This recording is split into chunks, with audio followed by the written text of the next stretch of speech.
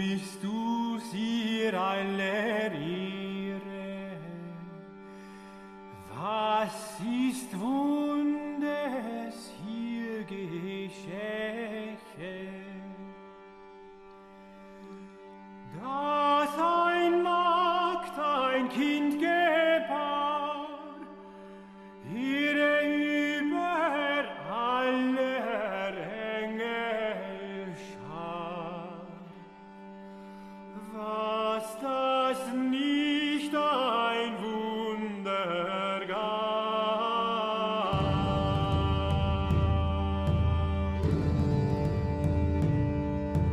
Hier ließ sich reinen. This is The New Right, a podcast for the lost arts, reclaiming the literary holy land from the heathen.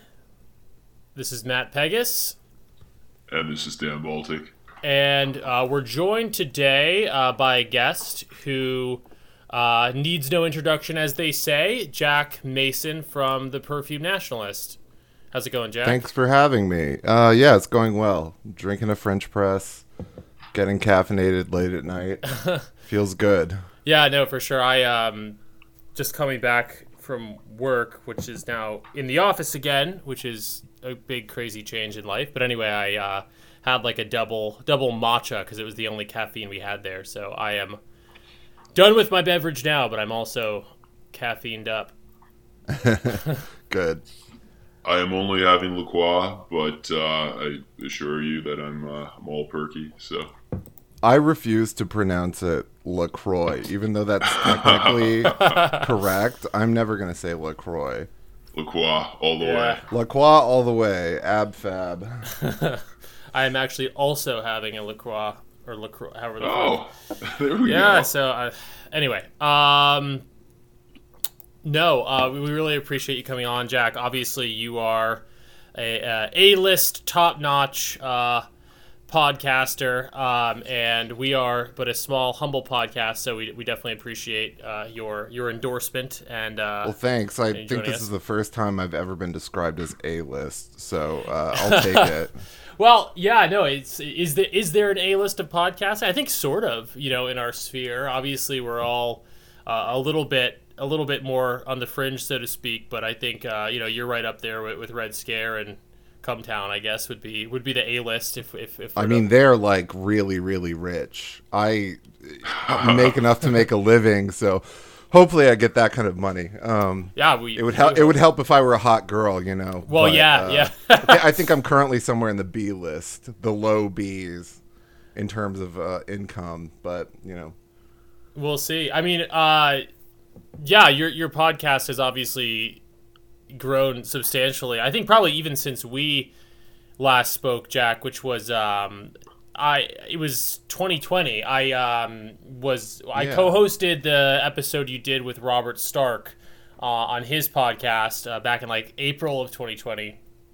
And Robert is still a friend of this podcast, and I still co-host on that podcast sometimes, but have basically started New Right with Dan to focus more exclusively on literature. But yeah, I think that was one of the first podcasts I ever guested on. yeah, I feel Really like early on.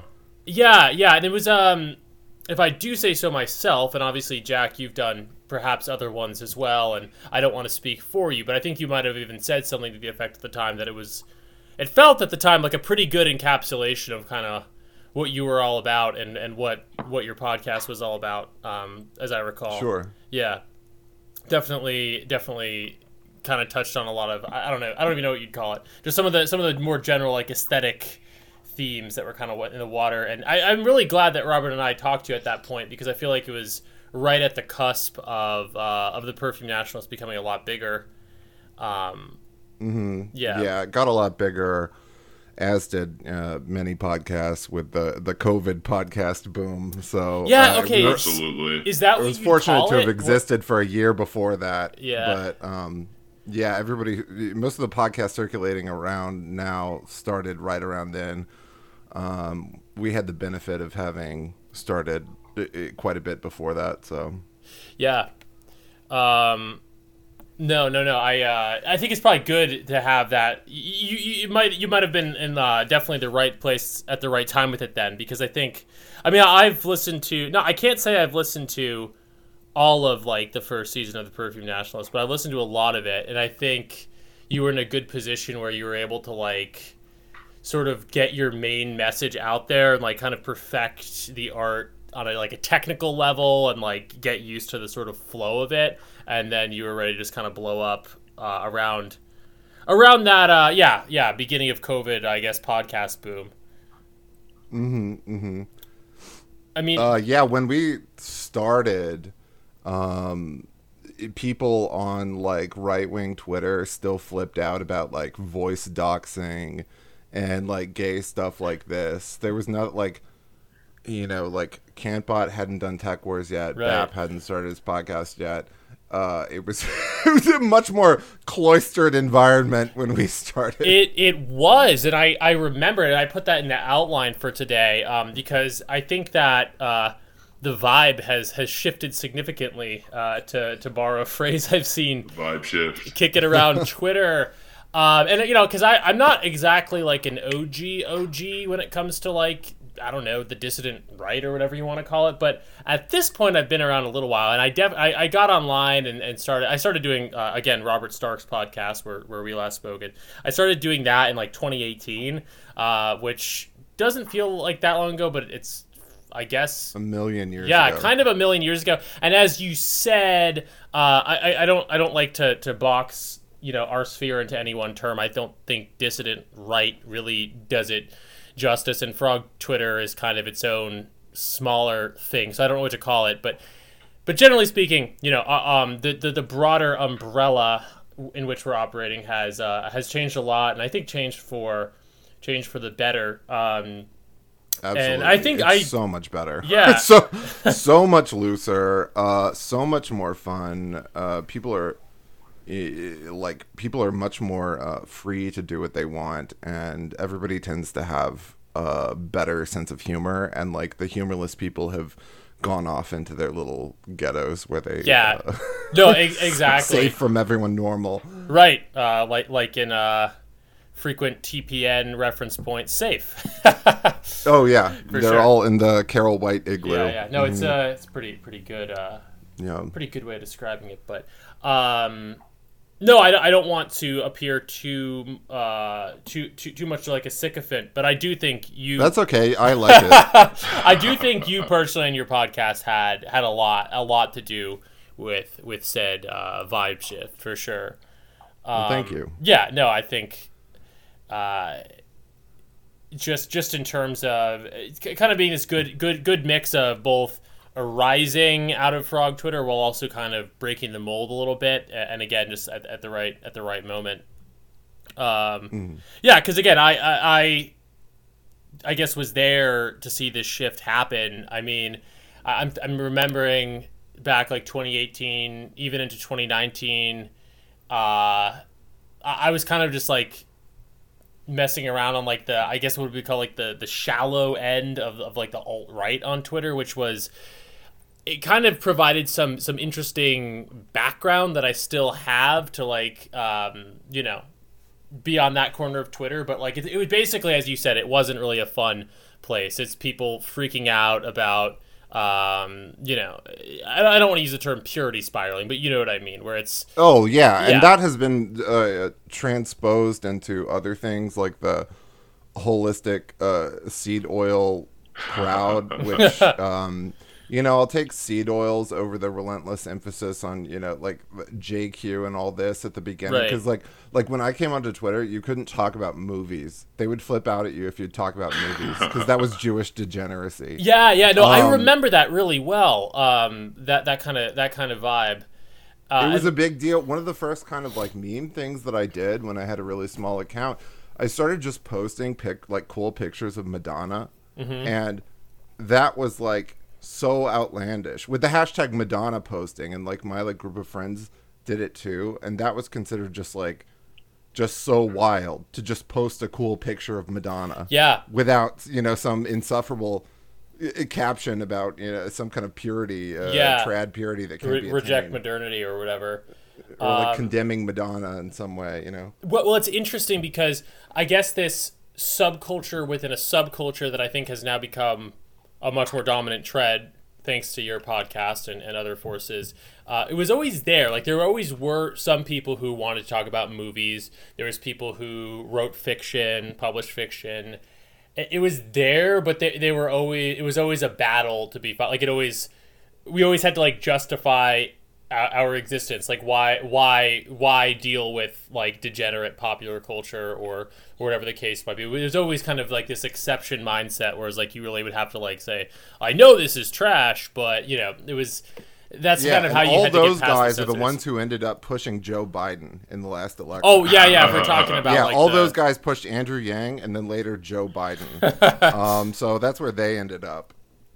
Yeah, I wouldn't And now expect pushing Ukraine. right. Yeah. It's all goes together. Jack, I know you probably see all kinds of stuff online, so I wouldn't expect you to even remember this, but when we first met and became mutual followers around the time we did that podcast with Robert Stark, I had a blog that I only bring it up not so much to talk about myself, but because I think this kind of encapsulates the vibe of the Twitter sphere at that time, and also like what I was trying to do to be some small part of it. Which do you remember? I think it probably would have been a link that Robert sent. It was called altofcenter.com. The blog about Bijan? No, it wasn't about Bijan. It was about There like was one about Bijan that was from one of y'all that I remember. I'm not familiar with that one. Mine was like it was about it had a lot about like Death in June and Camille Paglia and like stuff that you were talking about independently, although I hadn't crossed your paths Yes, with I you. totally remember that. Yeah, and it was had a kind of floral aesthetic. Just as a disclaimer, I don't know if any of our current listeners would even think one thing or the other about this, but at the time I was writing a lot about what it was kind of like a meme ideology called homo nationalism, which I guess is not even a meme ideology. I guess it's kind of real. But I had a couple articles about that and about Camille Paglia's take on that. My disclaimer is that I'm not actually gay, so I probably shouldn't have necessarily tried to have been the voice piece for that. What a shame. Matt stealing valor. It was You're appropriating. a little bit of culture is not your cultural, costume. a little bit of cultural appropriation, a little bit of stolen valor. But for whatever reason, I think just because I was interested in a lot of the more artistic stuff, I felt pretty passionate at a certain point about that topic and about the whole sort of idea of like a gay fascist underground and what that could represent. Was an idea of intrigue to me at the time, and I definitely, obviously, as I don't need to tell you, Camille Paglia has all kinds of interesting things to say on that. But again, I don't bring this up to reference older work so much as just that was kind of what I was dealing in at the time. It was like alt of center, so try some kind of play on alt-right, right? And it was like you do that and you try to make these, you almost argue too hard for these points about like why certain cultural artifacts or certain kinds of people or artistic people, or in this case gays, why there might be so some interesting sort of contributions there to bring to the table if we're talking about nationalism or whatever the case might be. And because when men are allowed to commune without the presence of women, things naturally run more efficiently. So that's why gay men are not even in the victimhood pyramid anymore. Unless you totally abase yourself at the foot of the current trans mulatto favored disabled kind of minority that they're pushing, unless you do that or become one of these creepy like Anderson Cooper, Rachel Maddow, like MSNBC spiritual lesbians, you're considered a privileged entitled enemy. And they sense that early on. I mean, I talk about it a lot, but you sense the negativity about gay men almost immediately after gay marriage was passed. So you had the Jezebel articles come out saying gay men need to examine their misogyny and their privilege and all of this. And that was like 2013, 2014. Yeah, no, I remember it. I think that's another reason I wanted to write about it. I just thought it was interesting. And I thought that it was a kind of a fertile ground for cultural pushback. And, you know, it's a blog that I wrote that didn't get many readers. I think it's still up. I guess I'll like link to it when I post this episode, because it's not something that I promote anymore. But kind of in thinking of that, I feel like what you did, Jack, with your podcast and with your general web presence was like kind of, an embodiment of some ideas I was just kind of poking at, you know. And I'm so glad. I know at this point we're talking about, it's kind of crazy that even 2020 was 2 years ago. So now this too is history. But I'm so glad that I guess basically the general dissident right, shall we say, sphere did move in the direction that I guess I'd initially hoped it might. Embodied by. I mean, the number one influence on culture right now, and especially on this space and broadening this space that we're in, whatever you call it, it was Red Scare. Every single thing that people are saying and doing descends from Red Scare, and most of them probably don't even know that that's where it came from. But yeah, Red Scare came about early 2018. Right. Let's see. And then TPN started February 2019. But yeah, they were certainly the dominant force, way more than any of these like 2016 alt-right guys who, you know, big account anon guys who would probably like to take all the credit. Red Scare has been more positively influential on the culture at large than any of them. Oh yeah. I mean, I saw this meme going around yesterday. Did you see this? Welcome to the right wing. We got the gay guy, the gay guy, the gay guy, the gay guys. It's like pictures of like Hiroshima, like Peter Thiel, the guy that came up with the French guy that came up with like white replacement theory. Yeah, that it just reminded me of that. Yeah, no, for sure. I mean, I don't want to get too into the weeds of like politics and stuff, but basically the alt-right of that time was a total dead end. But I feel like the better ideas, the better stuff from the Trumpian moment and the right wing sort of cultural pushback of that time has gotten sort of transmuted into something much Those guys better. all did it to themselves. Yeah, they have no one to blame but themselves, because they dumped Trump really early on. For ridiculous reasons, and they horseshoe theoried back to libtardism because they refused to be normal. And a lot of my big theory about that is, which is not popular with them, of course, is that their impulse for internet anonymity causes them to like schism into multiple personalities, as in Alfred Hitchcock's Psycho, where like all the worst aspects of their personality that are displayed online under this like anonymous avatar are on one side, and then in real life they're this meek little, you know, like a nerd guy eating tendies and ketchup.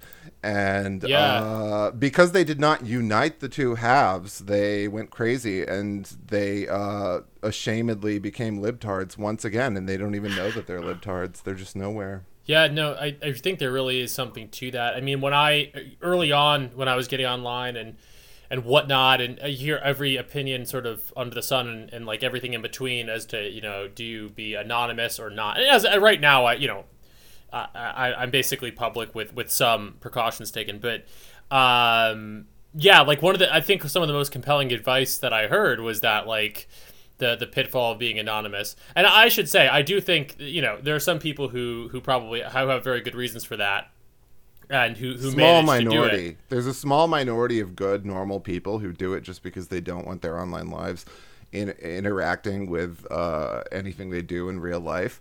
But if you're going to fashion yourself as a cultural critic or a public figure, and you want to change the culture genuinely, you're not going to get it anywhere totally anonymous. Yeah. This is just a simple fact, and a big reason that Red Scare had so much influence is that they are not anonymous. Obviously, it's easy for them because they're girls, and girls don't experience the same consequences as guys in almost any area. That's also how they like have managed to get it past this whole time. But you simply like you top out very quickly in terms of what you can do anonymously because people simply don't connect to it. You seem untrustworthy and you seem cowardly, no matter the galaxy brain reasons that you come up with for why everyone must be anonymous as, you know, OPSEC self-protection measures. You look like a coward if you're a man who is unwilling to put your face to your words. And it's harder for people to relate to. Like, yeah, people if you don't can't relate. see your face. They're just not naturally interested. Like you can be as great a writer as you want to be on Twitter. You can tweet as well as you want, but you're still going to top out in terms of how much people connect with you if you're an anonymous avatar that people know nothing about. Yeah. No, I think your earlier point is also very true that a lot of people just end up, I mean, literally, I don't really speak from experience here, but, you know, I've had anonymous accounts or whatever. Like, you end up saying stuff and kind of getting into the logic of stuff that you don't necessarily believe, but you can... I do think, as you said, I think there's people out there who, like, actually have a set of ideas that they engage with online and then live by just a completely different set of ideas. And I think that is a little bit schizo, and you're just not a fulfilling way to be on a personal level. And then, also, I mean, it's like just patently dark and mentally unhealthy to create this system for yourself where everything that you see as true in society and in your life, you must use an anonymous puppet avatar to say. So you start to develop a really unhealthy, dark view of the world, which is, of course, compounded by the unprecedented insanity of the moment that we live in, and obviously the cultural construction of libtardism that we operate under. But you start to say and do things that are just inhuman because you don't have to connect your identity with them. And I always hated that. I've never particularly liked, you know, quote unquote trolling or like been one of these guys who's like too cool for school and like irony poisoned and all of this. Like, part of this is that I'm a millennial and I'm 34 and I was the first generation that they dumped social media on. So millennials are largely unable to separate their social media identities into different little compartmentalized categories. So you see like Zoomers, young people will have their irony poisoned, like Billie Eilish, like glazed over eyes type cool meme main accounts, and then they'll have like their private accounts that are locked where they just like threaten to kill themselves and like get horny. And this is not any more attractive to me than simply putting it all in one place. Like, no, it's just a question of energy and like how I don't know. I don't understand how some people can even be that divided. Like, again, this is speaking as someone who's kind of tried different things online, you know, going like almost aggressively public and then reeling a little bit back and then going totally private and having, you know, locked accounts and all that. Like, I have tried a lot of these things and overall, like, yeah, you just need to put it all. I think it's strongest and most powerful if you can put it all in one place. Yep.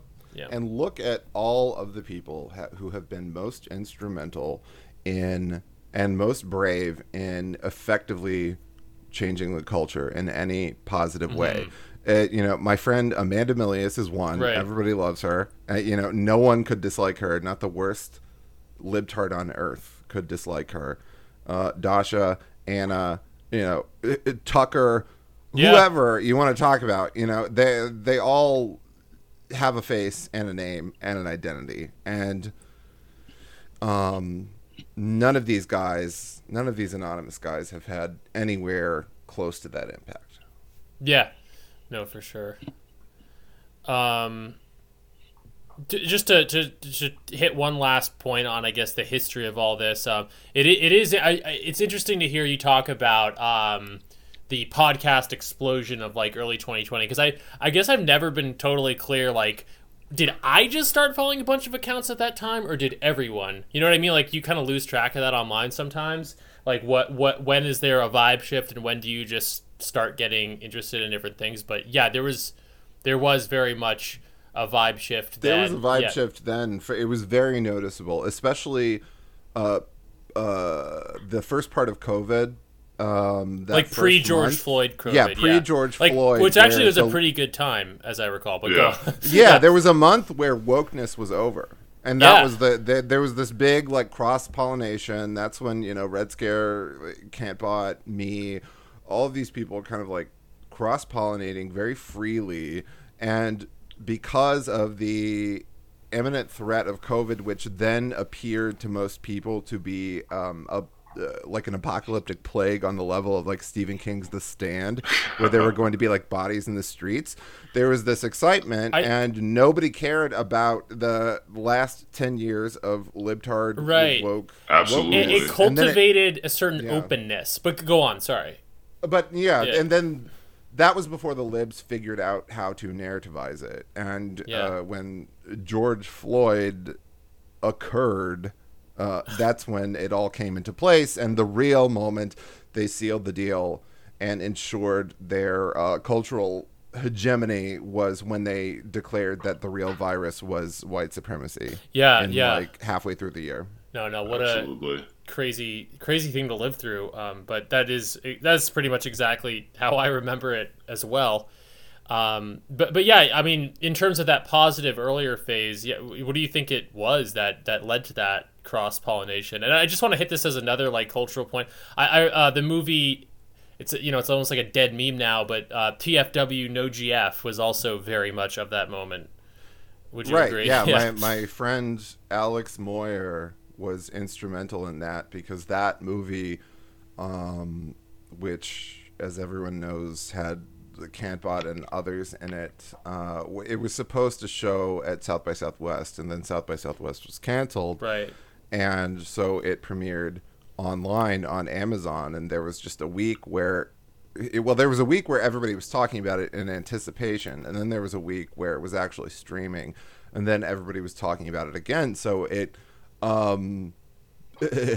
like, it feels corny to use the word in this context, but representation. There was this clear moment of some kind of shift in what can be, how this subject of, quote unquote incels, alt-right, all of this stuff, MAGA, how this can be dealt with in mainstream media. And, the critics predictably kind of like rained down libtard horror on that movie when it came out. But the fact that it came out was a huge thing. And then COVID kind of reversed most of the progress made during that month, because there was just no way out because of this constant authoritarianism compounded by the occurrence of the election and January 6th and all that. It went from, it was just like this slow fizzle towards being like totally fucking shitty. But yeah, I remember when TFW No GF came out, that same feeling that certain cultural barriers are somehow coming down. I don't know why it necessarily was, or just because, it had to do with Bernie getting defeated, I guess, by Biden probably a little bit, and just the general openness of that time cultivated. The Bernie people who have the Bernie people who have played such a interesting and annoying role in all of this. Basically, for 4 or 5 years, Bernie Sanders existed as a way of critiquing liberalism and the Democrat Party while still being one of the good guys. So you could get away with, like, in the early days of Red Scare, this is how they got by. by identifying as a Bernie Sanders kind of socialist as part of that movement, you could criticize the Democrat Party and make fun of things like Hillary Clinton now, which is nothing now because you see like mainstream movies making fun of Hillary Clinton and stuff like this. This is all that kind of dirtbag left Bernie stuff that people still think is really novel, is really dated, and it's quickly being adapted by mainstream media and filtered in some way into movies, which are lightly being infiltrated with a sort of anti-woke sentiment because there's simply nothing else to do. And the people are probably realizing that is profitable, as we see with this little crop of kind of envious like BuzzFeed and Daily Beast like hit pieces about this scene. But yeah, the Bernie people had nowhere to go after that, and all of their that whole Scenes podcast, they were all about Bernie. Chapo was all about Bernie, TrueAnon, all of that. All these people, they did nothing but talk about Bernie, and so they had nothing to do. And so what ended up happening was they all made their podcast into basically the Perfume Nationals. So suddenly in a month, everybody's just like talking about movies and like culture and like. Oh no, yeah, that's true. That's now that I think about it, like Chapo like would have like various like authors and like movie makers on. And it'd be like, oh, it's the Chapo movie. Whereas before it was like all podcasts had to be nothing but policy wonk, unironic Bernie Sanders promotion. That's over. Yep. It's the next episode. And you see what those people do. Like, I call them crypto libtards. I won't even cut off the tard out of politeness anymore.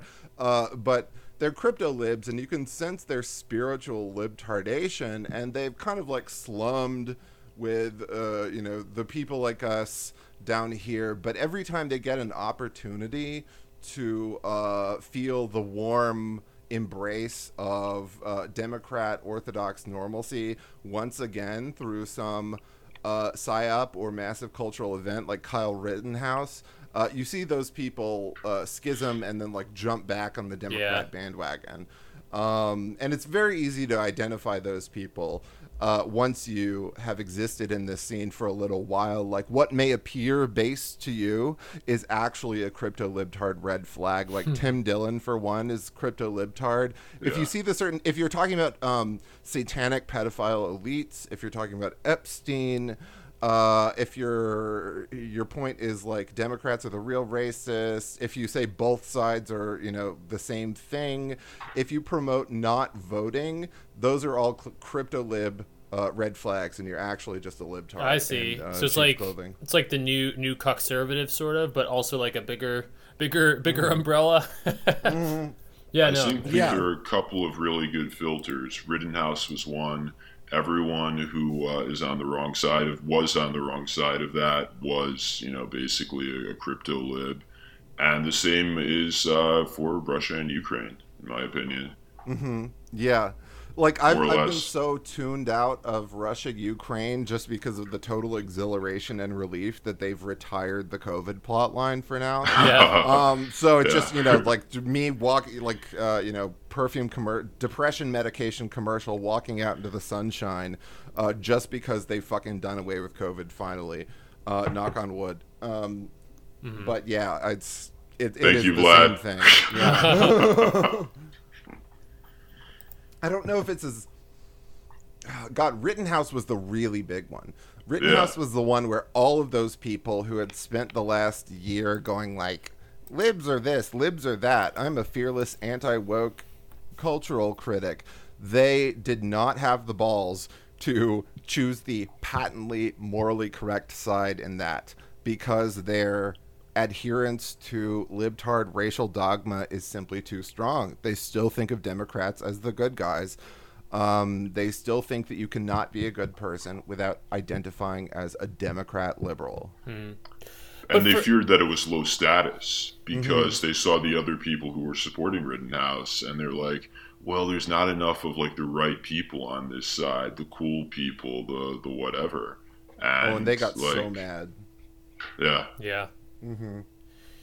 But for as much crypto libtardation as is going around, a lot of the kind of better people from what was then. I mean, you probably at this point you wouldn't even say Anna and Dasha even count as dirtbag left, right? I mean, you wouldn't. Oh, not at all. Yeah, they don't mask it at all. I mean, they.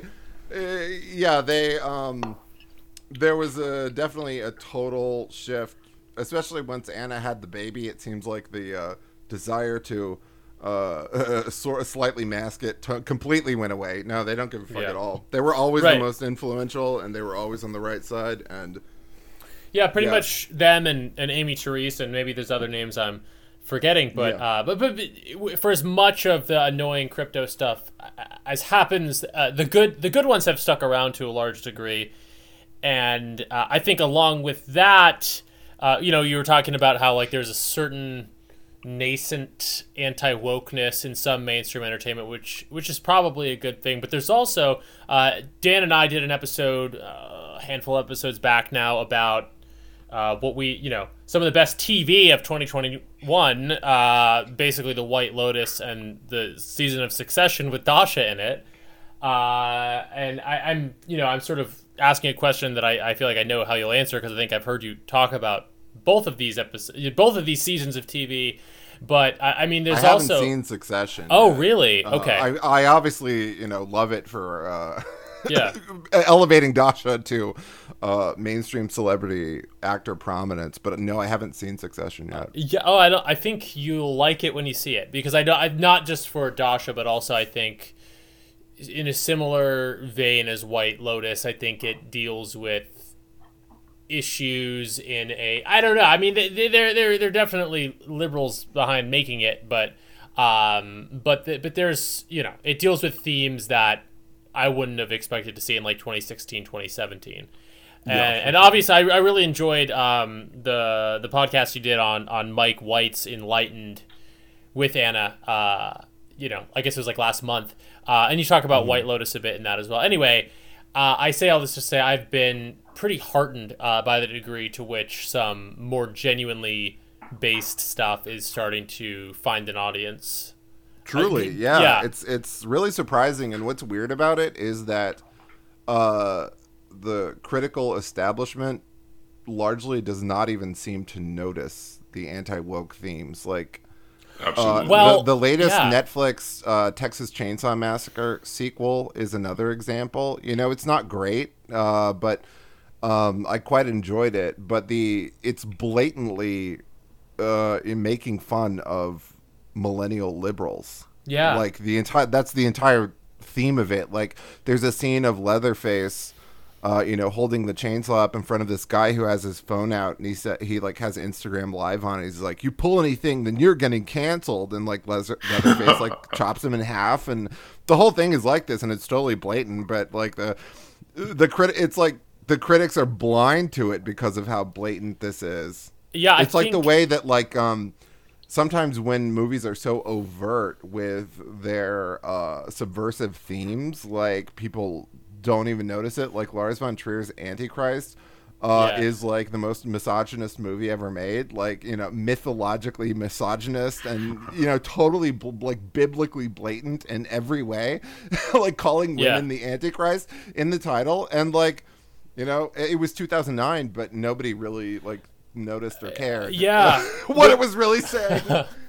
With Von Trier, I feel like it's like everyone, and obviously he has gotten into some trouble for certain comments, but people with him, it's like everyone's like, oh, he's so transgressive that obviously this is transgressive, and we'll just watch it because it's transgressive, and they don't actually think about the content. But there is, real stuff there being explored, and then definitely with the White Lotus, I think, and I think you might think this as well, and as well as Enlightened. So Mike White's work in general, I think there is an element of hiding in plain sight some of these ideas, and these things kind of.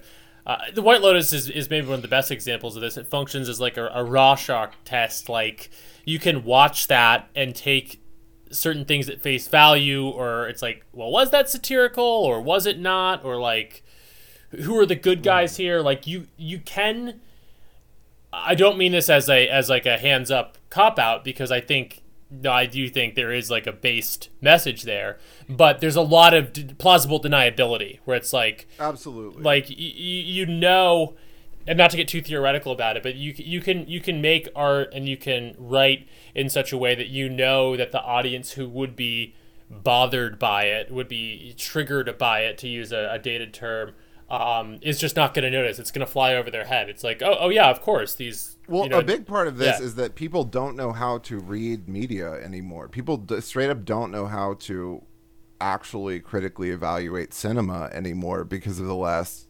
10 plus years of total idiocy. So, like, young people, they don't know how to simply watch a moving image and, like, piece together a narrative in their mind and formulate coherent thoughts on what it meant anymore. All they know how to do, and all they're trained to do in college media classes, is to notice certain things that are supposed to be wrong. Mm-hmm. Like, if you show a woman getting raped, that's wrong. If you say the N-word in any context, that's wrong. If you depict a stereotype as true, that's wrong. Mm-hmm. So they kind of like get this. Or if you show a naked woman supposed to be sexy, that's also wrong. So like they have this bare frame of like they can tell when something is sort of subversive and immoral, but they can't actually just look at something and read the text divorced from whatever outside embroidery, critical embroidery they're supposed to be getting. So something as subtle and plausibly deniable and sophisticated as White Lotus just registers as different and kind of vivid and has some kind of liveliness to it that other media of late does not have, and that's because a talented white man was allowed to put his entire vision uncensored on the screen without a focus group of women diluting it. Yeah, no, I actually, absolutely. It's funny you should say that. That's the quality that you notice there. Well, another place, and this is something else that you and others, just everyone, I guess, is talking about now, is Euphoria, which I don't defend. I do think there's a lot of crappy stuff in that show. I think it is pretty liberal, blah blah blah. But but also like it's obviously kind of like cinematic in a way that we're not used to seeing from TV, and it's I know you watched Euphoria, right, Jack? I haven't watched the latest season. Me neither, I watched actually. The first one. I don't think it's good. I think it's okay. What I like about it is that it gets people heated and talking about a weekly TV show, which hasn't happened in a long time with the advent of the streaming dump of Netflix, where stuff just gets dumped, a year apart. So it's nice to sort of have this kind of online water cooler conversation, and Euphoria is what it does well is it's designed to be memed well. So all of the chinoiserie of the visuals in that, they look kind of corny when you're actually watching it, but they look good in the form of memes being circulated, and they do make you curious about what happened. Yeah, like for see sure. The picture of what's her face, the chick from White Lotus, like all like fucked up with her mascara running down her face, and everyone's sharing that. It does make me want to know what happened to her. It is, of course, extremely libtarded. I mean, Zendaya is one of the biggest libtard psyops because she's just so boring, but is pushed out of every media outlet. My entire timeline is just targeted ads featuring her. She's in Dune. She's not like bad, whatever. She's just nothing, and not particularly attractive. She's this kind of composite person that they can project anything onto. What's also good about Euphoria is that it features a lot of titillating sexual content, which I'm really happy makes all the like right-wing trad people mad. So all the ones that get mad about like drag queen story hour and all that. I'm glad when they're freaking out about Euphoria. Yeah, no, You listen to the Bret Easton Ellis podcast. You're a listener to that, right, Jack? Mm-hmm. I was just on my drive home when we're driving to this podcast. I was listening to that podcast, and they were. I don't want to just like totally hijack this conversation to be talking about Euphoria, but they were saying some interesting stuff. Basically, that made me. I'd kind of been burnt out on it. I more or less agree with what you said, that it's mostly not good, but with some redeeming qualities. Apparently, season 2 is a lot better. But Bret Ellis and his guest were talking about how like it's the first show in ages that like teenagers could plausibly like hide the fact that they were watching from their parents, and like there is a certain nostalgia for that kind of transgressive stuff. But I brought Euphoria up. Mostly because I was not aware of this, but it makes sense that it would happen. That show gets a lot of love, but some pushback from the woke crowd because Sam Levinson, the guy who wrote it and directed most of it, is just like a cis, hetero, straight, white guy, and it is pretty much an auteurist project. So I mostly brought it up to say, as libtard as that show is, to the degree that it really cuts through and is something that people are excited about watching. I mean, I think have to. Yeah, it's owed to the same thing. It's not made by a committee. That piss off the right people. The like underage sex stuff, as I said, they're all like 29 or whatever, but still libtards and right wingers will be like, is this okay to show like 25-year-olds like being sexualized if they're playing high school? Like just total like retard ninny, just mealy mouth Puritan ninny stuff from both sides about that. So that's good. And also the libtards get mad that they allow Sydney Sweeney, the like one conventionally hot like big-breasted blonde girl currently allowed in all of media.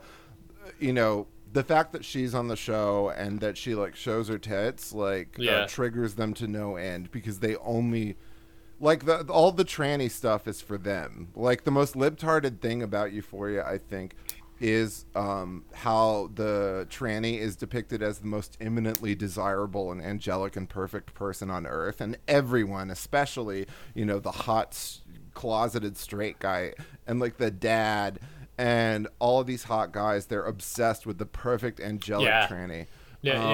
Those trappings of it definitely annoy me. I didn't even realize that. That's not realistic. Yeah, no, it's not. Yeah, they're not all obsessed with Sydney Sweeney. The Sydney, she's really hot. I've considered watching Euphoria just for her, but I can't bring myself to do it. But I mean, it definitely has those trappings, and like that's why I wasn't gonna watch season 2. But the more I hear about it, and the more I hear, which season 2 again is supposed to be better, the more I think that it's not like White Lotus, where I think there's something based going on beneath the surface. I just think there's something very genuinely artistic going on with Euphoria. Yeah, it's too much. It's pretentious, a word that was overused a few years ago to the point where it had no meaning. Mm-hmm. But Euphoria is actually pretentious. Like that title is pretentious. I hate the title. Oh yeah. The constant refusal to allow anything to breathe with all this like Grega Rocky like Doom Generation Tumblr nostalgia kind of aesthetics is really corny, and it would be a much better show if they just took themselves seriously and allowed a straightforward narrative to transpire instead of all this flashy, like the voiceover narration is also really awful, right? Like the whole structure of it is just a total disaster. But if it were just like a racy CW or MTV show that were done straightforwardly without this incessant kind of like irony and self-awareness, then it would be a lot better. Yeah, but I mean, it tries to have its cake and eat it too, Yeah. Like Kids for Today, that would be like a Larry Clark movie that actually accurately portrays today's youth culture. That I think would be amazing. Yeah. And my friend Barrett Avner from the Contained podcast, he said it really well. how Euphoria has this narrative artifice about it where it doesn't depict today's teens who are like more like asexual and atomized Right. and isolated than ever before. Like it's this total fantasy of like this alternate reality where teens are like partying and doing drugs and having sex like people used to in like the 90s and 2000s and every time before that.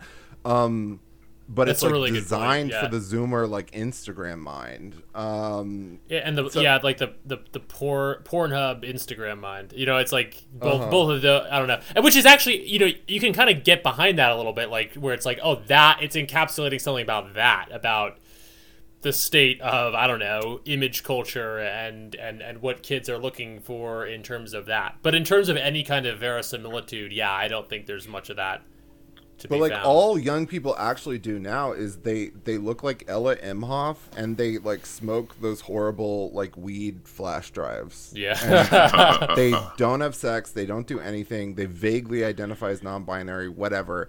But they just smoke that horrible like medical weed juice, and you know they barely hang out, and they just like post behind a screen of irony. And Euphoria depicts them as like, you know, wild partying, like, you know, fucking all the time, and you know, it's just not. Yeah, no, I think it is a total. Doesn't resonate. This is probably unintentional as well, but like Euphoria also feeds into one of the most annoying misconceptions that conservatives have that I'm constantly battling against, that they think that Democrats are like the party of like wild sexual hedonism, which is not true whatsoever. This is the most de-sexed, Yeah. like anti-sex, sex-phobic moment in history ever, and all of the kind of like the Pornhub, OnlyFans, sex education kind of stuff that liberals push, it's not actually literal sex. It's just this like bureaucratic appropriation of the sex drive. And Me Too is another aspect where like you're only allowed to like have sex fantasies and like be libidinous at all if you're describing yourself as, you know, in constant pursuit by a rapey man and all of this. But like the kind of like talking head suit and tie conservatives that are always going on about Drag Queen Story Hour and like masturbation education from libtards in schools and all of this, like they live under this wild delusion that liberals are having like bacchanalian orgies all the time. And the fact of it is that like porn even barely exists in the way that it once did on the internet. Like when they got rid of porn on Tumblr, that did away with tons of it. When they got rid of like most of the porn on Pornhub, even people constantly bring up Pornhub as like, oh, Pornhub is the ultimate like globo homo. Yeah, it's bad or whatever, but there's like barely anything on it anymore, largely because of liberals. And you know, it's OnlyFans is more this like this just like kind of sad little like social media exhibitionism thing that girls do where they like LARP as prostitutes. Because that's, you know, something that's subsumed under the kind of online communism leftist identity. This like this pathetic like countercultural prostitute LARP. Right. But they don't really do much of anything. You know. Yeah, like there's real issues afflicting, you know, people today and young people today, but it's not really so much this excess of any kind of Dionysian or Bacchanalian spirit. It's like some very just degraded version of that. That's part and parcel of a broader issue of, I guess, atomization and, you know, web addiction or however you want to put it.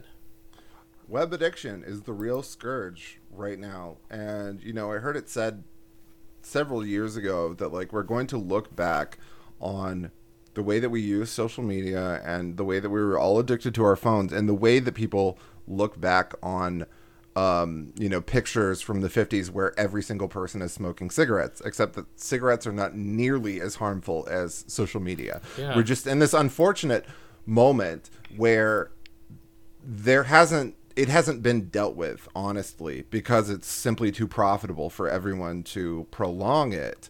And it's so easy to prolong it. But like now we're in this like sad kind of like wandering, like alcoholic, like addiction kind of phase of social media addiction, where when you realize it's a problem, it seems funny. It just seems like log off, bro. But it ruins everyone's life. Yeah. No, you really start, it changes the way you think. Like, you start thinking in tweets. You start, like, you can't read a book. You don't exist offline. It's no good. Yeah. Yeah. And all of the discourse like trickles down from Twitter. Like, everything. You can say all that you want about, like, log off, don't do social media, whatever. Regardless, the media machine is still going to keep turning, and it all comes straight from Twitter. Everything that you see on every news channel is like Twitter's leftovers at the end of the day. So it's the center of all of this discourse. Yeah. It's like, I mean, obviously we all came into contact via social media, so it's like, it's inescapable. That within that, I do think, you can find ways to not let it consume you, and I think that's kind of the task facing all of us. I hope that we live into a future where we can look back on some of the web addiction the way that incessant cigarette smoking is now looked. I'm also I'm not always that optimistic, because I kind of feel like it's here to stay. But I guess we'll see. Alcohol, like any drug, is easier to quit than social media, than web addiction, because these are all established things. You have like a support network. It has a name. There are people who will take it seriously. But now there's no point that it ever gets taken seriously by anyone. So you're left to discover the way to deal with it yourself, like all on your own. Yeah. Yeah, totally. Well, I mean, another topic to change gear, switch gears a little bit here. Definitely wanted to get kind of meta about podcasting. We were talking about negative social media addiction and such. Well, I guess podcasting might be a slightly more positive thing to come out of the internet, in my opinion. But anyway, Jack, it exists separately. It does. It's if you're doing it right, it stands on its own. I think so, and it can be appreciated in a much more, not analog, but you can download a podcast and you can listen to it when you're offline. There's something about the podcast that has kind of one foot off the internet, shall we say, which is something I really appreciate about it. I remember there was a time to get a little bit prematurely, not nostalgic, whatever the opposite of nostalgic is, to get a little bit like modern history about some of this stuff. I remember in like mostly 2018, YouTube live streaming was huge, and that's how a lot of people wanted to do their, basically their podcast was all about, the 3-hour live extravaganza with super chats and whatnot. And I never liked that, because it always felt too ghetto. Transient. YouTube is ghetto for podcasts. I have always refused. Yeah, a total ghetto in terms of ideology, and just a total like attention suck, where it's like this deeply negative experience of getting sucked into someone's stream where there's some drama going on, as opposed to podcasting, which always felt intellectual would be a pretentious word, but like just a much more comfortable medium where you can kind of unplug and specifically choose to listen to a podcast. Where was I going with that? Oh, just that podcasting. Yeah, it has kind of one foot away from that really negative online stuff. I don't know how anyone could see that super chat stream stuff and not run for the hills. Like, it's just. Well, and Twitter, I should say, Twitter. I don't even know about. I've never clicked on a Twitter space because it looks like that to me. Me neither. But basically, I don't give a fuck about that. Yeah. That's what's in now. That's what the whole like Richard Spencer crowd on Twitter is all about. Is the spaces, and it's basically YouTube live streaming on a new platform. And it's What was that thing that was very popular like almost a year ago now that became popular as like Twitter Spaces, like a progenitor of that? Fleets? That Telegram? Where it was like what Treehouse, whatever, all those things. There were so many moments Clubhouse. where all the conservatives were Clubhouse, yeah. Yes, where all the conservatives in their suits and ties were like, we're being deplatformed imminently, and you have to move over to this new shitty thing. And that was one of them. And I was like, where do people have the time and space to like talk into their phone like this? Like, exactly. Like, I had a friend who's like, yeah, you should go on Clubhouse. They're having all the conversations, and I'm like, okay. And it's like, massive. well, you got to be on at like 4:15, but maybe it'll be like 8 o'clock. I have a real schedule. You know what it is, partially, and this will lead on to what else I want to say about podcasting and what else I want to highlight that you said, Jack, about podcasting. A podcast, people laugh at this, but it is a work of art. It is something that you plan, that you give a beginning, a middle, and an end. You don't necessarily edit it extensively, but there's some kind of editing process. Like, it is a specifically curated thing that is, bookended, and there's intentionality to every step of it. Even if it's just three guys chatting and you pretty much put it up, it's still there's like intentionality to the way that it's framed, and that's what's totally lacking in those spaces and whatnot. Absolutely, I'm sure there's been some total good chaos. ones. Yeah, like if you like a podcast feed provides enough organization that you can go down the line and listen to all the episodes, and regardless of the quality or whatever it is, you will piece together a narrative, and you will find something to hook onto, something that interests to, and you will see characters fade in and out. And this is something that's always really interested me about this genre, which is a revival of radio. Like, the word podcast is really unfortunate, and it's always wielded by people who have tried and failed at making podcasts, and so they're bitter little haters. But the way that people say podcast is basically the way that people say the N-word. So it's always like podcasters, and podcasts are experiencing like unprecedented cultural influence and popularity right now, observably. So that's why you always have this this haters table of poor unfortunate souls claiming that they're over because they couldn't do it themselves. Right. But as I talk about all the time, I've always been interested in long form, maximalist, huge narratives, soap operas, my prime inspiration, which, are continuous 5-day-a-week narratives that have, in the case of many of these soaps, gone on for like almost a century, and some of them started out as radio shows. But like, podcasts do the same thing in this kind of like improvisational manner. Like, you can make an outline and obviously plan what topics and what people you're going to have on, but there's an exciting element of improvisation if you allow it to breathe, and just allow the conversation to exist in a somewhat naturalistic manner. But if you listen from the start to the finish, you're getting the whole picture. And that's why I've always encouraged people to do that with TPN, because there's this terrible kind of short attention span mindset of the present day that comes from streaming media, where people think they can like pick and choose everything and just dip in and watch a couple of minutes, and then they act like they're a critical authority on it, or they have anything of value to say about it whatsoever. And obviously people will have a first episode of what they're listening to the first time they finally listen to TPN or whatever, but they don't get the whole thing. They don't get the whole experience unless they know everything that came before that. So a lot of it will, it's just like someone picking a random page out of a book and saying like, well, those are word salad, unless you see the complete work, you don't get it.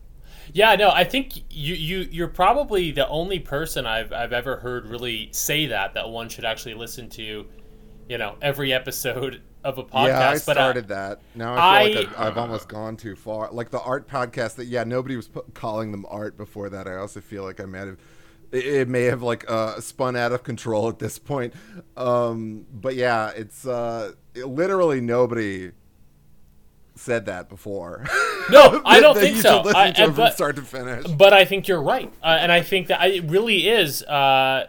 I don't know if I would have had this notion without hearing you say it or what, but I mean, it is what I try to do. I haven't done it with TPN yet, but I intend to, and I've heard a lot of the beginning episodes, and I've heard recent episodes. I've heard some stuff in the middle. It's less than ideal. One day, I really hope I can say that I've heard the entire thing, but I always be waiting.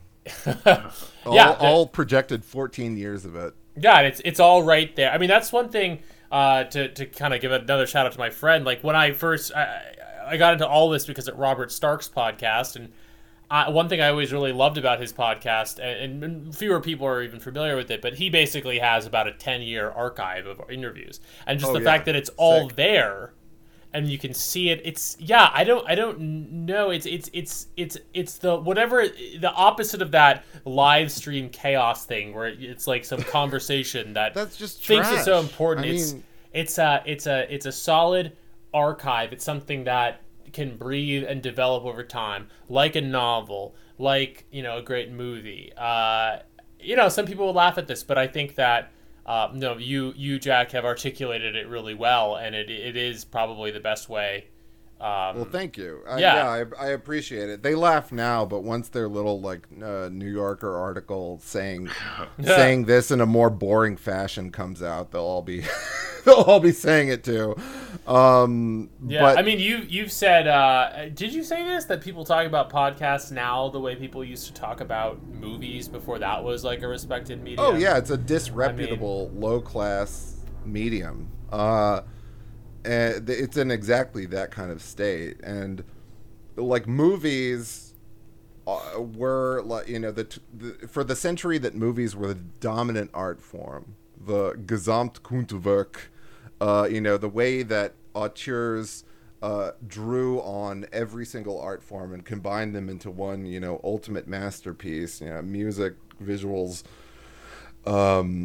theater, all of it. That is unlikely to happen again, simply because of the scattering of culture and media in this way. And like podcasts have found popularity because they're something that operates independent of the dying dinosaur mainstream media institutions, which have become so corrupt and gray and horrible that they're just frantically trying to maintain their grasp over culture.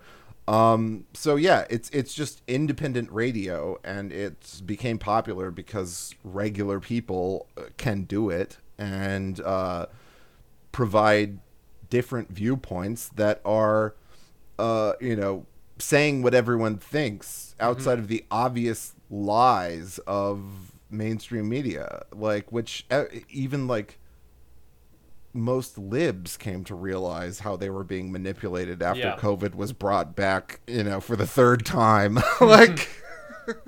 And often it's funnier and better. I remember your episode with Howling Mutant, who's actually going to be on New Right in the near future. Oh, nice. Yeah, he's the best. And I told him he's one of the funniest guys on Twitter, and I appreciated the comedy conversation on that episode.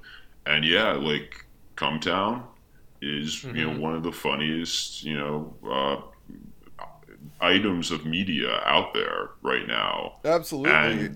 But the reason is because it's a podcast. As you said on that episode, if Nick Mullen's stand-up is good, but it's not anywhere near as good as Cumtown, because you rely on a crowd. If you're relying on a crowd in that stand-up way, you can't actually be funny. Honest, yeah, real. It's you're setting up a joke, set up. Whereas the podcast is this great medium that we're I think still just finding out what we can do with it. Yeah. Yeah. No, Jack, and you have, in terms of finding out what we can do with it, I think that in addition to having said all these great things about podcasting, episodes like The Mall and maybe even more so this 8 hour and 45 minute debut of season 4 of the Perfume Nationalist. Dallas. I mean, these are absolutely. I don't mean this facetiously. They're absolutely groundbreaking in terms of kind of like pushing. Yeah, pushing. Thank you. I don't know if pushing the envelope is. You know what I mean? Like, finding new ways. For this medium to be. I think, it's great to see. Yeah, well, absolutely. Thank you so much. Yeah, I'm glad that you get it, because kind of blurring those lines between reality and podcast and the media that I'm talking about, which was what I was specifically trying to do with Dallas, was to kind of like work this kind of magic where we're on the location of Dallas, South Fork Ranch, and entering between dimensions, like in Twin Peaks: The Return style, like where it all happened. I'm continually trying to like work that kind of magic, and it was like the perfect time for that too, because I sensed the owner of South Fork died last year, and I had this like stirring, like it probably won't exist forever.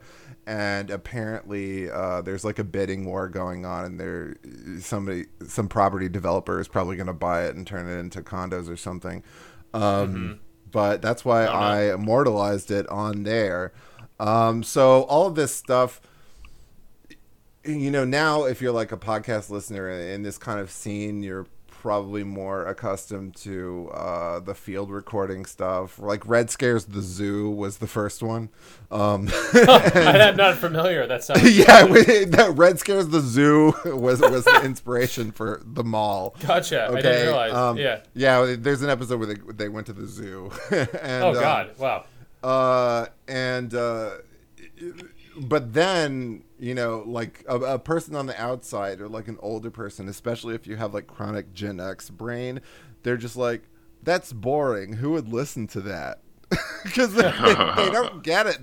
They think the podcasts are supposed to be 45-minute, fast-edited NPR interviews, and that everything else is like a mistake. And like, it sounds corny to say like avant-garde, experimental, whatever, but like that's what it is. And guess what? People like it. People like boredom, and you can see that because the most famous and successful podcast ever is Joe Rogan, which is all those episodes are 4 hours long. There's something meditative, about some of these podcasts, which is something that we're sorely missing in like so many other realms of life. I mean, I listen to podcasts the way that I read novels.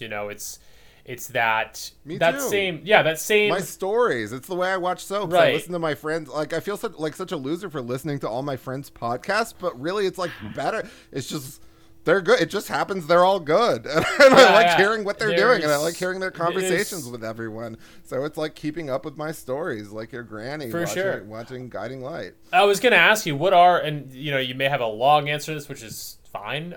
But what are the podcasts that you keep up most regularly with?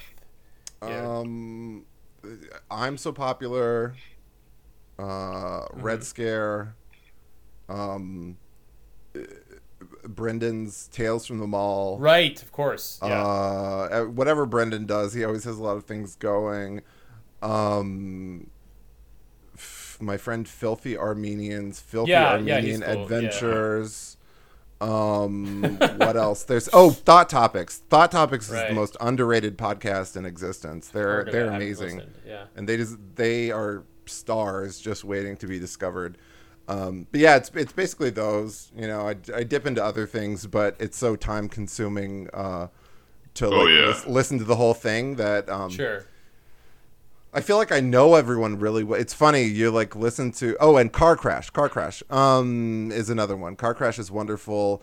But yeah, it's kind of unnerving how if people listen to your podcast and they know every thought you've ever had in your head, because they've been brainwashed by hundreds of hours of you speaking. Anyway, but yeah, like back when I first started saying all that, way back in season 2, when I was like, you have to listen to TPN from the start in its entirety.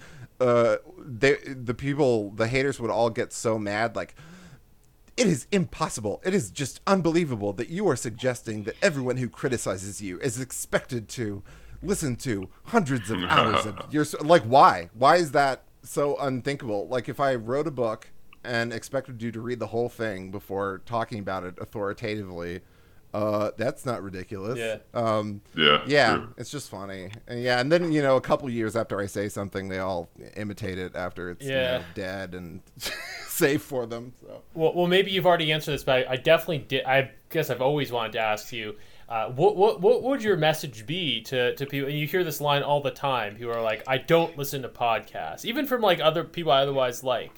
They say I don't listen to podcasts. I mean, what's the? I mean, it's kind of a stupid question, but yeah.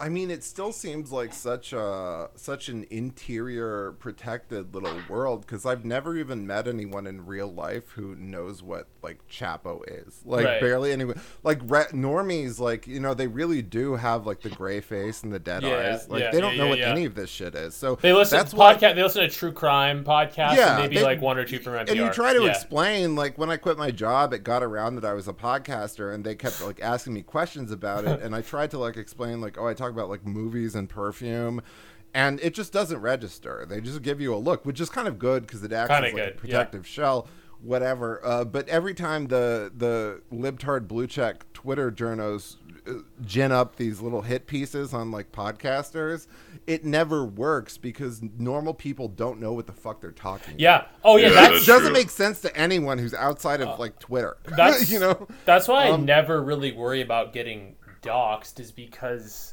like I just don't think what I do online would even make sense to anyone. And they don't. People don't want to think about this either. It's like, like the worst case scenario, someone's like, like someone gets told like, Matt has like a vaguely problematic podcast, and then like the question would be like, well, what is a podcast? Like, he's talking about movies.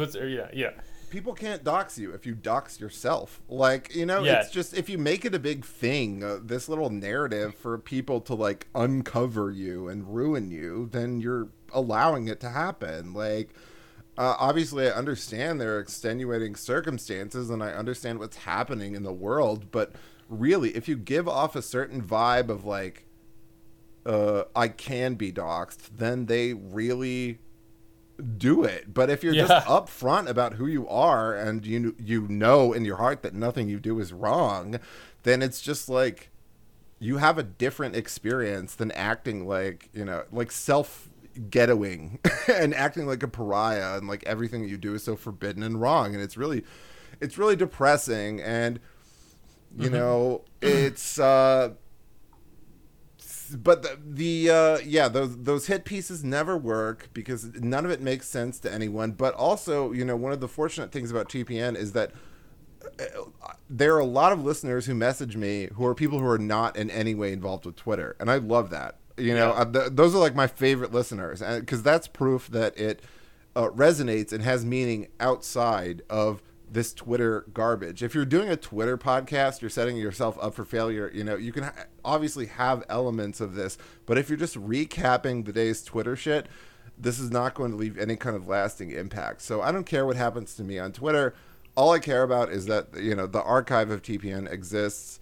And I like having it fairly simple and streamlined. Like, there's a lot of kind of like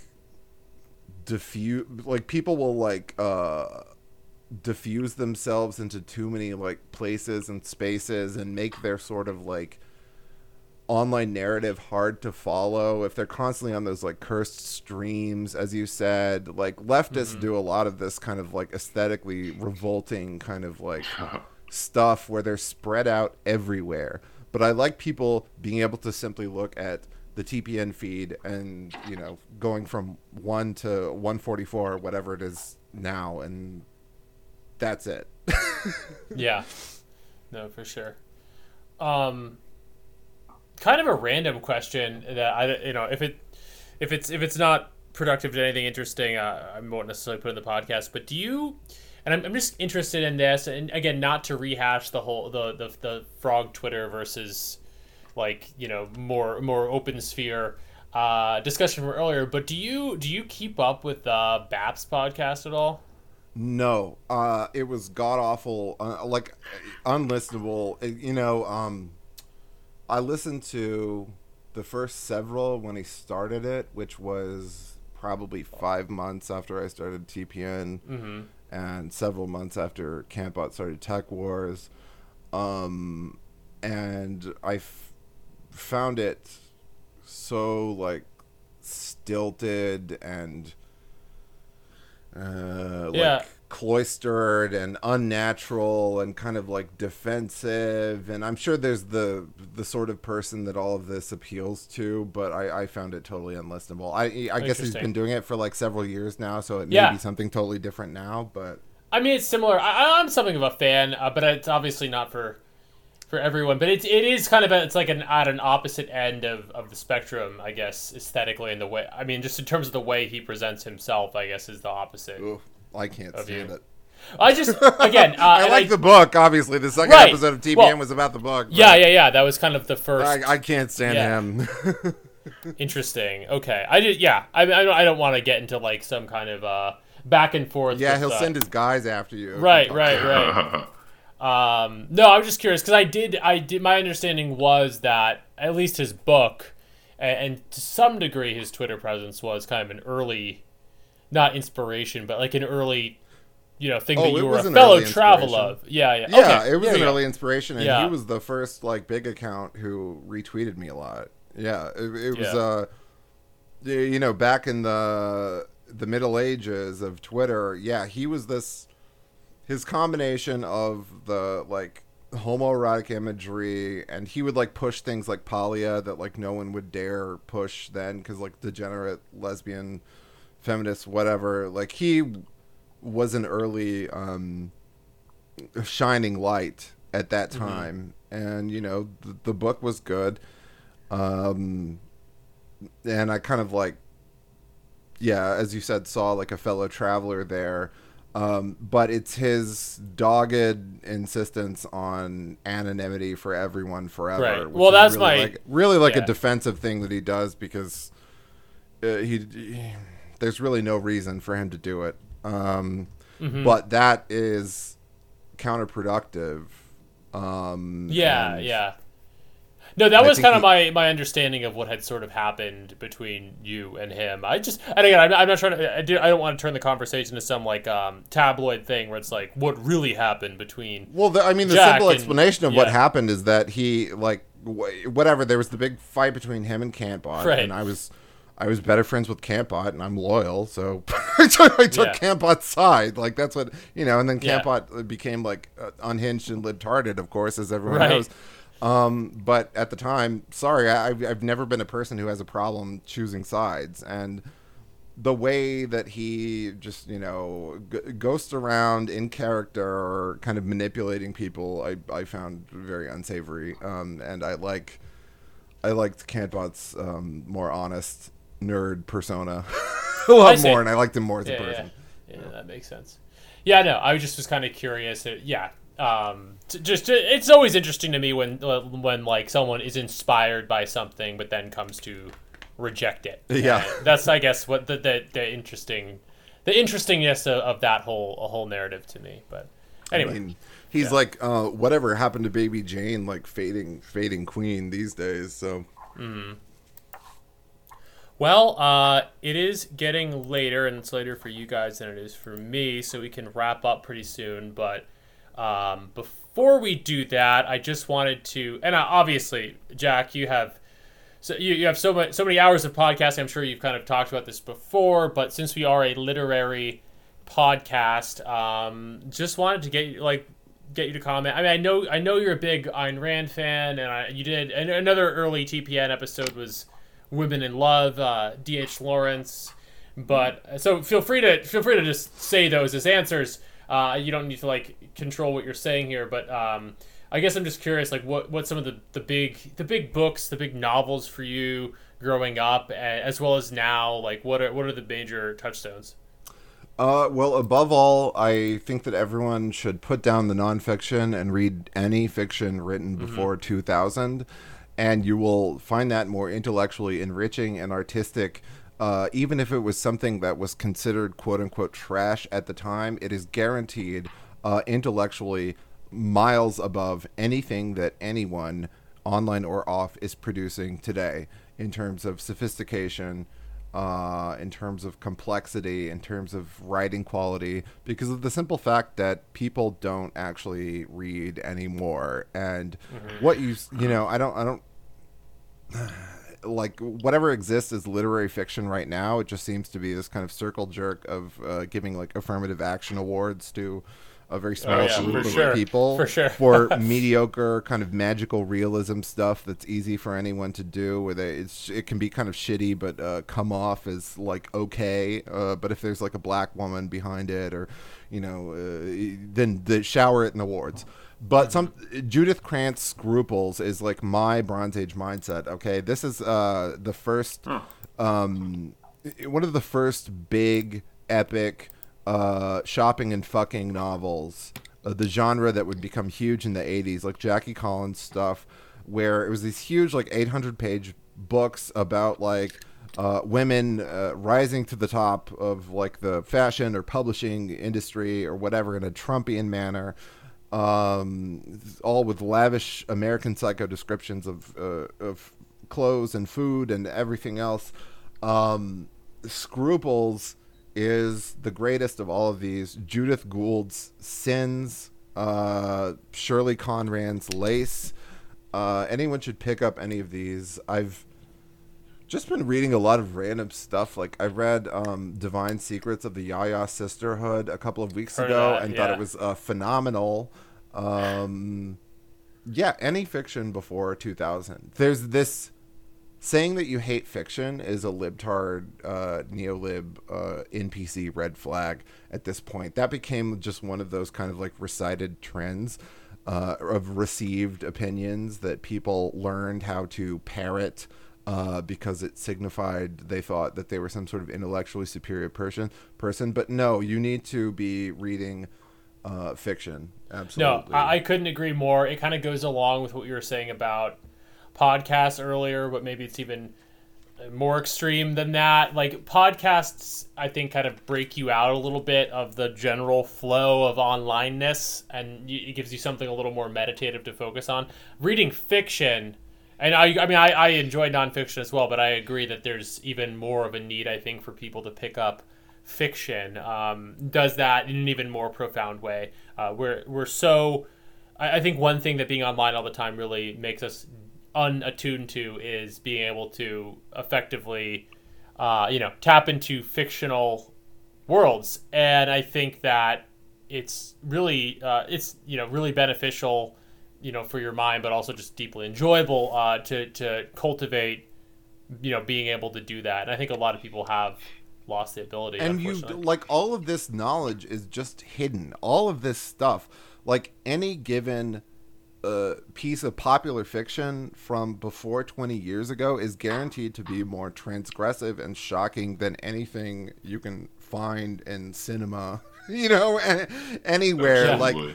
Like this, because part of the appeal of reading this stuff was that it was tawdry. So all of this stuff, those, just moms were reading left and right. It's just filled with the most shocking kind of sensational trash. Sensational content imaginable. It's amazing to like discover this as you're reading it when it's just like nobody knows about this, nobody cares. And we're currently in this moment where like books are just being given away. Like if you're looking for a specific book that's out of print and hard to find online, then it's going to be expensive. But you go to any half price, you go to any library, whatever, it's just nobody wants the space taken up in their life. But you have to have a physical library. You really do. Oh yeah, I don't remember where you said it, but you're not so much of a fan of not Kindles, but especially not reading random PDFs on your computer, right? Oh, PDF is the sign of an idiot. Like, and you can tell all those big account anonymous guys. They're always the 4 screenshots of the PDFs. Like there is no way. It lends itself to, like, almost guarantees this kind of, like, shrill, annoying, fake intellectual pretension that does not come from anyone who is reading an actual book from start to finish. And I remember one of the funniest kind of, like, freakouts that people had over one of my tweets was when I, like, pointed out that you shouldn't consider that you've read something unless you've read every word start to finish. And like all of the Suds online, came at me and were like, actually, I went to college and learned how to skim, the art of skimming. And, it's like, okay, no, that's not reading it. It's just opening it. Anyone can do that. It's actually difficult and time consuming to read. And it's exercise for the mind. But yeah, it just like exposed them all as just the biggest fakes when I said that. Yeah. All right. No, reading every word gets you into. and it's people, like a different. I'm sorry. Go on. It's like a different mindset. It reshapes your mind to actually read a book word by word. And then, by the end of reading it, you're like out of that Twitter zone of thinking in short sentences or not even sentences. And so it's, not only does it give you knowledge, it's also like good exercise for your brain. Oh, absolutely. It's totally necessary exercise for the brain, and you notice the positive effects instantly. But like people have to learn how to read again. Just like pick a difficult book, pick a long book, whatever, and just read 25 pages at it. Put your phone in the other room. I have to put my phone in the other room to read, and read 25 pages, and then you can take a break, walk around, go pee, whatever, and that makes it easy. Yeah, it's like anything else. You have to kind of start in smaller steps, as it were. But yeah, so you've talked about potentially publishing some kind of perfume nationalist book, some kind of physical, book that people can buy. Are there plans for that in the work currently? Yeah, definitely. I mean, there have been plans for so long. Now I actually finally have the time to do it since I don't have to hold the day job. So it's just up to me. But yeah, I definitely want to transpose the show into some literary object. Yeah, no, I think it's a great idea, and not that this is the reason to do it, but I do think that if you self-published it, which I imagine you would, I think you'd actually turn a not insignificant profit, I have to say, because when you self-publish, you get all the other royalties, and I think a lot of people would be ready to buy. Absolutely. I mean, is there even Perfume Nationalist merch? Not really. Right? No, there isn't any right now. There was one like really cheap run of T-shirts like way back in season 2. So I would like to figure out, getting together some merch. I've just been enjoying myself lately, like having all of this time to really like study the materials of what I'm talking about at length in a way that I never could before. It was always like rushed and which is part of it. Like if you're starting a podcast, what you must do is do it every week as work. Yeah. Like regardless of how you feel. Oh, yeah. And, regardless of how good you think it is, if you do it every week as work and make it a habit, regardless of your mental state, whether you're hungover, whatever, then that's the key. Yep. I think what Dan and I pretty much been following that. Yeah. And it is work, but it's good work. Total. People they don't get it. They think these conversations just occur organically when there's so many elements that have to come together. You have to get people together to talk. It's just, it's annoying to talk about, but like the haters who have never done it themselves really don't get all the things that go together, especially for like a show like mine where I'm like getting people usually to talk about like pretty like obscure and like difficult media and stuff, like getting people to watch that stuff or read anything. There's just so much that goes into it, but I love doing it. I'll do it forever. Yeah, no, it's fantastic. Well, we will certainly keep listening. Absolutely. Excited to see where season 4 of the Perfume Nationalist goes. The and continuing narrative. The continuing saga, of course. Or the ongoing saga. Whatever you say, yeah. The continuing story. Yeah, that's from Peyton Place. Peyton Place starts out with the announcer's voice going, now on the continuing story of Peyton Place. Yeah.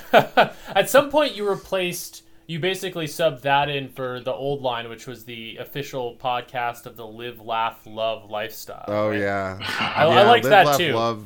You know, that was a particular season 2 was Live, Laugh, Love. Yeah. Season 2, the darkest season, darkest and most miserable season was Live, Laugh, Love, and then I just got sick of Live, Laugh, Love after a while. Well, yeah, I guess you have to switch it up at some point, but that always was pretty funny to me. Yeah, I don't know if it's worth doing this like on the recording here, but I will. I think we were sad to see Orton step away.